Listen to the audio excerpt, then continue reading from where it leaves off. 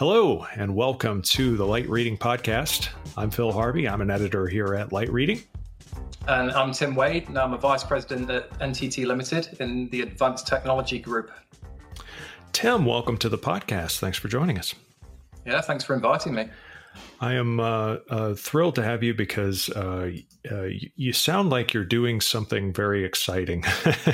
And that's not always the case when people are talking about data measurement, monitoring, and statistical analysis and things of that sort. Yeah, we're doing something really exciting. It's it's obviously July at the moment while we're recording this, and the Tour de France is on, and I'm part of the team that captures data there and does analysis of that data, makes predictions, and there's lots of really cool stuff that we're actually right in the middle of. I mean, the stage just finished about 30 minutes ago for me. Oh, that's fantastic. And I really appreciate you doing this, time wise, because I know this is probably an incredibly busy time.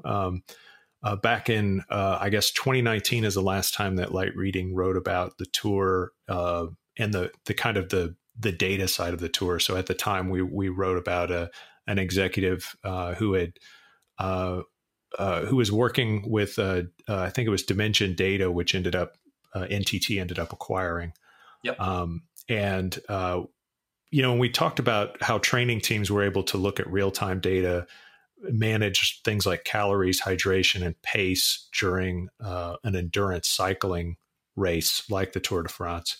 I'm really eager to hear about how that's changed and advanced, and just sort of what the process is now for capturing data and doing analysis while the cyclists are on the course. How are you able to do that and not interfere with their concentration, with their athletic performance?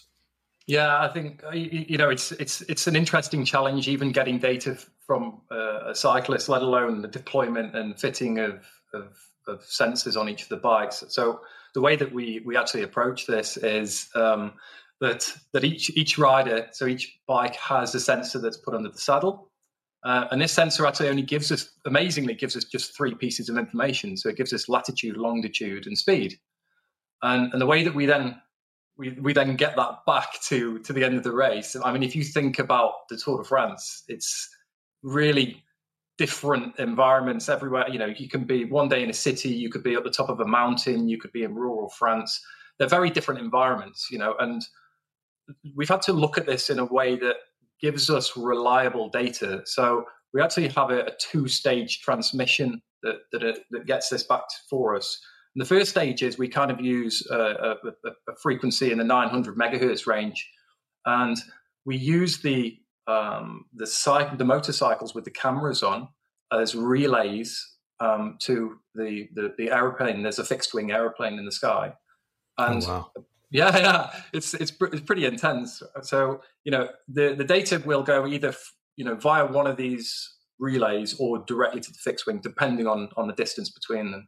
And once we're there, we kind of a little bit easier, because that's the same path, same transmissions path that the actual video broadcast goes as well. So there's sort of 8 motorcycles going around the stage, and they're all transmitting back the video feeds, and these are then obviously directed at the end of the stage by the producer. But they basically, from that fixed wing, microwave back to the end of the race, and we just multiplex into that and sort of piggyback on that that transmission route. Once it's at the end of the race, it's way easier for us, because there's fiber deployed at the end in the Zone Technique, and that makes transmission back up to the cloud, where we do all the analysis way easier. Mm-hmm. Okay. Let's pause for 1 second. I want to bring in my co-host Kelsey Zeiser, who was cycling around her block and didn't get here for the intro. But now she's probably out of breath, but I think she's here. She should be okay. You doing all right, Kelsey? Yeah, made it. Phew. You're in the spirit. You're in the spirit of things, then, Kelsey. Yeah, with cycling. I do have a Raleigh Road bike. It's like an old steel frame. Oh, yes. Would be way far behind. And when you're out, but... when you're riding around the neighborhood, are there ever single wing planes following you, or people on motorcycles just suspiciously right behind you with cameras? Does that ever happen? The only weird thing I run into is sometimes there's like a copperhead or like a snake on the greenway. Oh dear. I don't. Wow. Yeah. That's kind of curious. I wonder if, in the Tour de France, they probably don't run into that too much. No, I'm pretty sure they don't. They do cross a lot of varieties of terrain. I mean, well, that was one of the more interesting things I was, wondering about collecting the data on the path was the fact that they are kind of going into so many different terrain types. That's what makes the race so compelling anyway, is that it's not just a bike race. It's a tour, and there's so many outside, environmental things that could go wrong if you're trying to gather data, even from a very short distance away, or if you have a very clear view of something. It doesn't necessarily mean that, transmitting and receiving that data is not terribly, it's not trivial. It seems pretty hard. It's definitely not a trivial exercise. And there's even more dynamics. I think one of the things that, I mean, when we started this in 2015, we managed to get about 80% coverage for the whole race, whilst transmitting. And we're now in the 99%, so we've got a really good solid base. Cool. We still get, one of the things that I found interesting is we still get gaps in that data. And then you'll look and think, why have we had a gap for everybody in this particular place? And they've gone under a bridge. And therefore we don't have, live data. So we've had to create algorithms that do interpolation for us. So if we lose people for a little while, then it's not noticeable for the people that are watching. And we take information from, so we obviously have the information from those 198 riders, or however many are actually racing that day. And we can use the riders around them to understand that rider, because we know that they're not going to have, if they're in the middle of the peloton, we're pretty sure that they're not going to have accelerated off. They're going to be going at the same pace as everybody else. So this allows us to fill in those black spots. I'm just curious, as you're monitoring them, are there ever, I guess, safety considerations? I imagine there's so many cameras around. You usually do see when someone crashes, and it's probably pretty easy to then find them. But I mean, does collecting that data help at all with, identifying where, what if a rider just like went off down the hill or something? No, finding them. I know I'm thinking like worst case scenario. Yeah, no, you're thinking like I'm riding. That's or myself. It has happened. Can you find me if I go down this wrong hill? We could find your bike. Okay. That's the start. I think if you look, safety is a big thing, and we've seen a lot of crashes this year. I think us understanding where cyclists are, help us. But I'm going to say that we're in a position, luckily, that we haven't had to use the trackers to find somebody that's gone missing. There are a lot of cameras, and it's very difficult for people to slip through the net. I'm touching wood while I say this, because the safety is paramount for all those guys.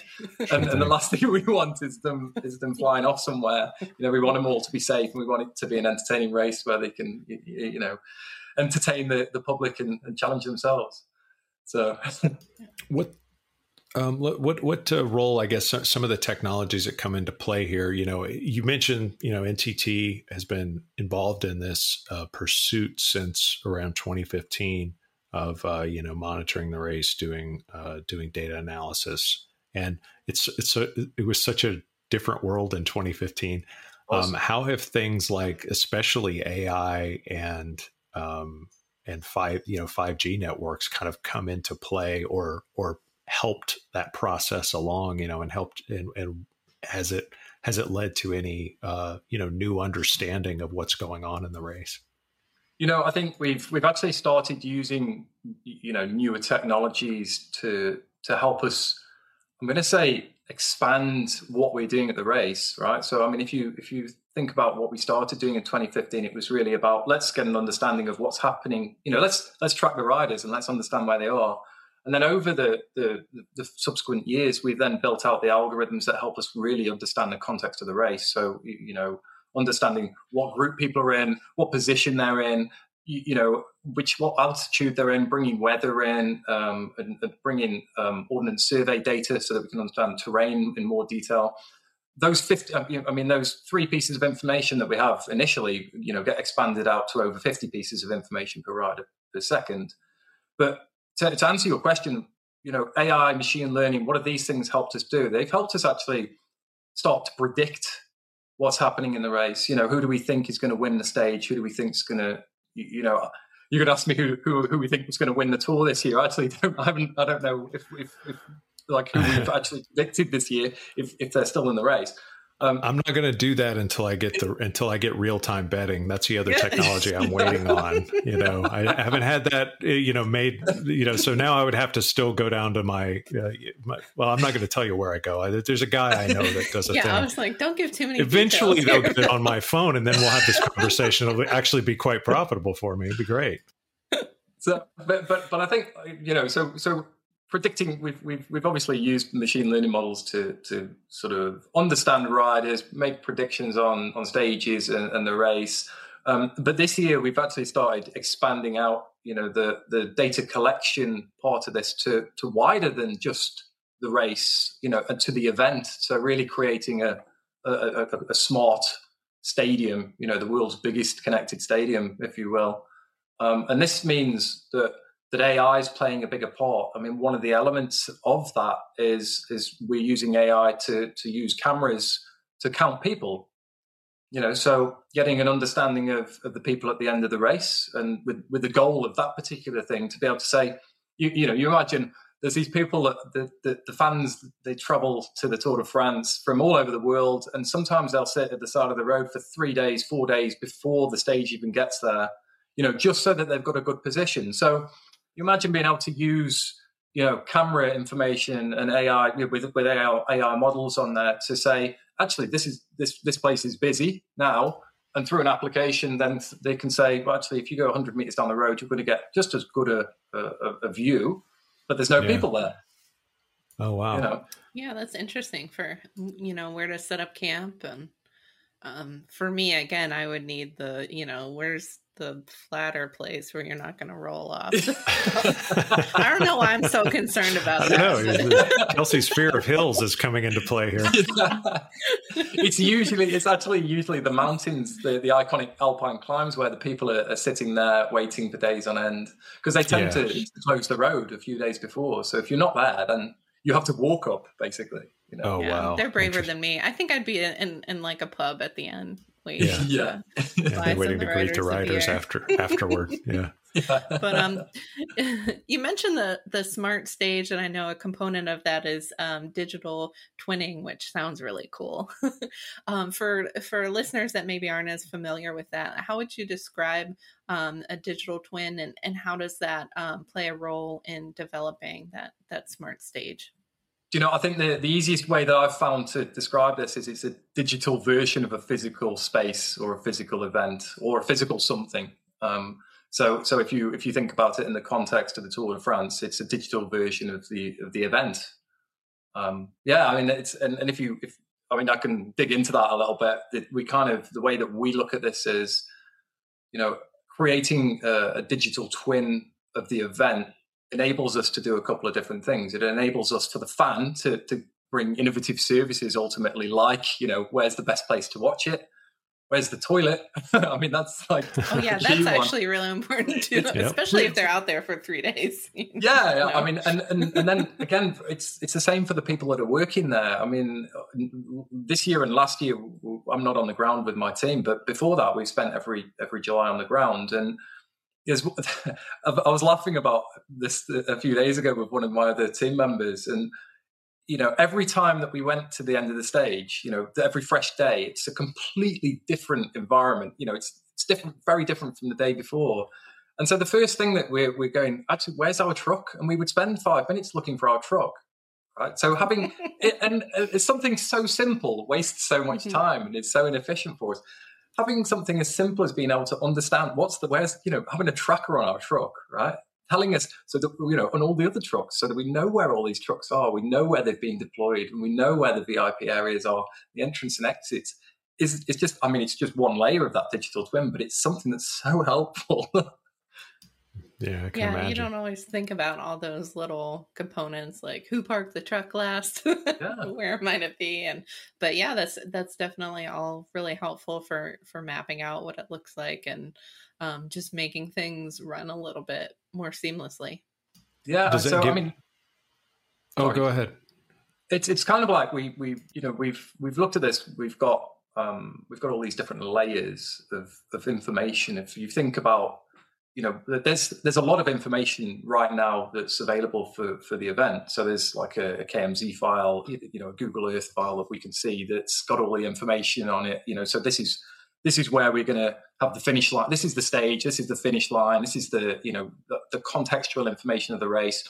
But then there's parts on there that's the event as well. So this is where the press tribunes are, for example.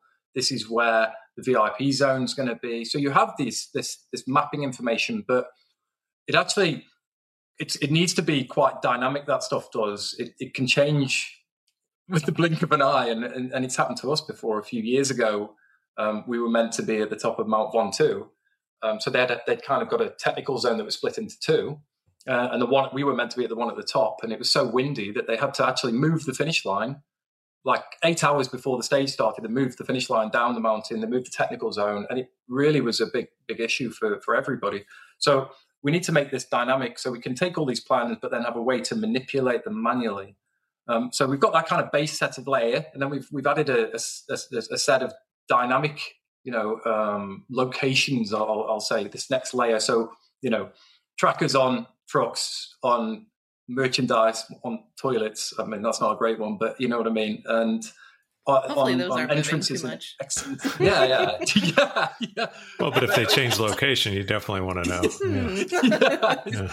I mean, you can see if someone's pranking you. Well, it's the whole thing of like, it's when you go to a stadium, it's like that's the thing you never think about. It's like everything stays exactly where it is, right. But in a dynamic race like the Tour, something's going to change.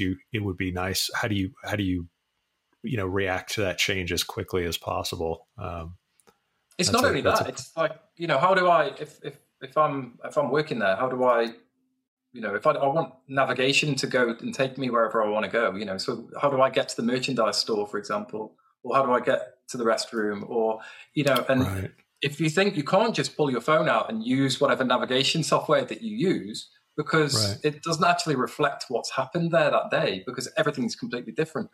I was like, while I was talking about this to my colleague, I remember going to try and buy my son some merchandise. I bought him a yellow jersey a few years ago, and I remember we were one side of the track, and you could see the merchandise van the other side of the track or the stage, but we couldn't walk across there because the race was on, and we ended up having to walk about 3 kilometers round to get to it. Because, there may have been a quicker, more efficient way, but we didn't know. We just kind of fumbled our way around to get there. So it's kind of like, how do we can take all this information, these different layers, and then create stuff like, services like wayfinding that help people enjoy it the most, or if they're working there, work in the most efficient way.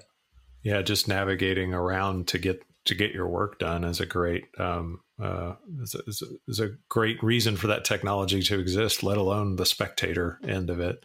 I feel like I need this I was just going to say real quickly, need it for like Mobile World Congress or something. Oh, definitely. Yeah. Help me get where I'm going. Yeah. That place is just so big. I mean, it's, you end up going through about 20 halls, don't you? And you do need that. Yeah. And getting the hopefully it'll get back to that level next year, but it's like getting from place to place there, like even though the physical structure doesn't change, like what they built, in the hall makes it look completely different, and also distances, like just knowing where the closest anything is really difficult there because you can't see around corners as much. So to kind of, we're coming up against it time wise, but to put a bow on this, what applications can you see this having, that this this type of technology, whether it's digital twinning or what you all are able to do on the analytics side, in the cloud, where do these what are other applications where this where what's happening at the tour kind of shows up in the world? Well, I think you kind of mentioned 5G earlier, and I never really got around to talking about it. 5G is obviously going to open up this huge amount of bandwidth for us on the mobile network, and private 5G obviously then enables that in a more closed environment. I think the industry view is there's going to be millions of sensors that are going to start getting deployed because we have the bandwidth to be able to utilize this. So what does that actually mean, really? Where do we see the applications for this? I think, as I think about this, one of the interesting ones that I've thought is around manufacture, for example. And if we have a factory where we've created that digital twin almost of the factory, that would enable us to make, I'm going to say, digital changes, and analyze them before we actually physically do that. Which the connotations of that are quite amazing, because you imagine being able to reconfigure your factory without reconfiguring it. And then, you could then create the most efficient version of that model, the most efficient digital model of it, before you then go ahead and implement it. So the cost savings around things like that, I think, are phenomenal. But I don't think it stops there. I think it spans all industry verticals. Yeah, that's interesting. With the one kind of crowning achievement for 5G is going to be the fact that it's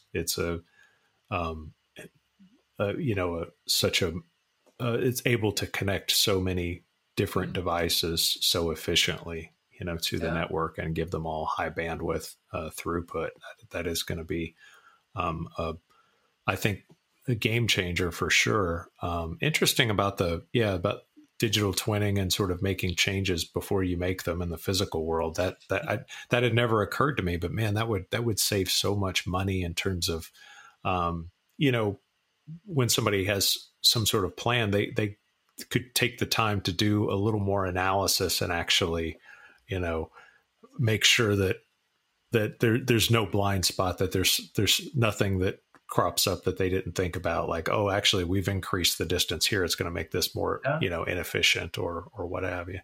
Well, I think that's where we create the sort of AI models that then do that for us. This is an AI created digital twin of a factory, for example. Yeah, that's really interesting. That could like you say, that holds all kinds of possibilities. But I mean, it also makes for everything from event planning to to commercial real estate. I feel like it would really make those industries way more efficient than they are now, which could be really interesting. Yeah, I think. Look, I mean, just to add, I think if I then look back in a little bit to this in the context of a live event, those different layers and sensors that we have, and then understanding people. So when we understand the event structure and crowd flow and time that people are spending at particular places in a crowd, we can almost envision at some point an AI event, where the AI's mapped and modeled how people react and interact with an event, and then they create the best version of that event for maximum pleasure for people, basically. Yeah. So next up will be Digital Twin Coachella. Yeah. Burning Man. That's I think that's a good place to leave it. Let's leave it there. Tim Wade from NTT, thank you so much for being on the podcast and for the work you're doing at the Tour de France. Thanks for sharing the story. Thank you so much for having me. It's been a pleasure. Yeah, thanks, Tim.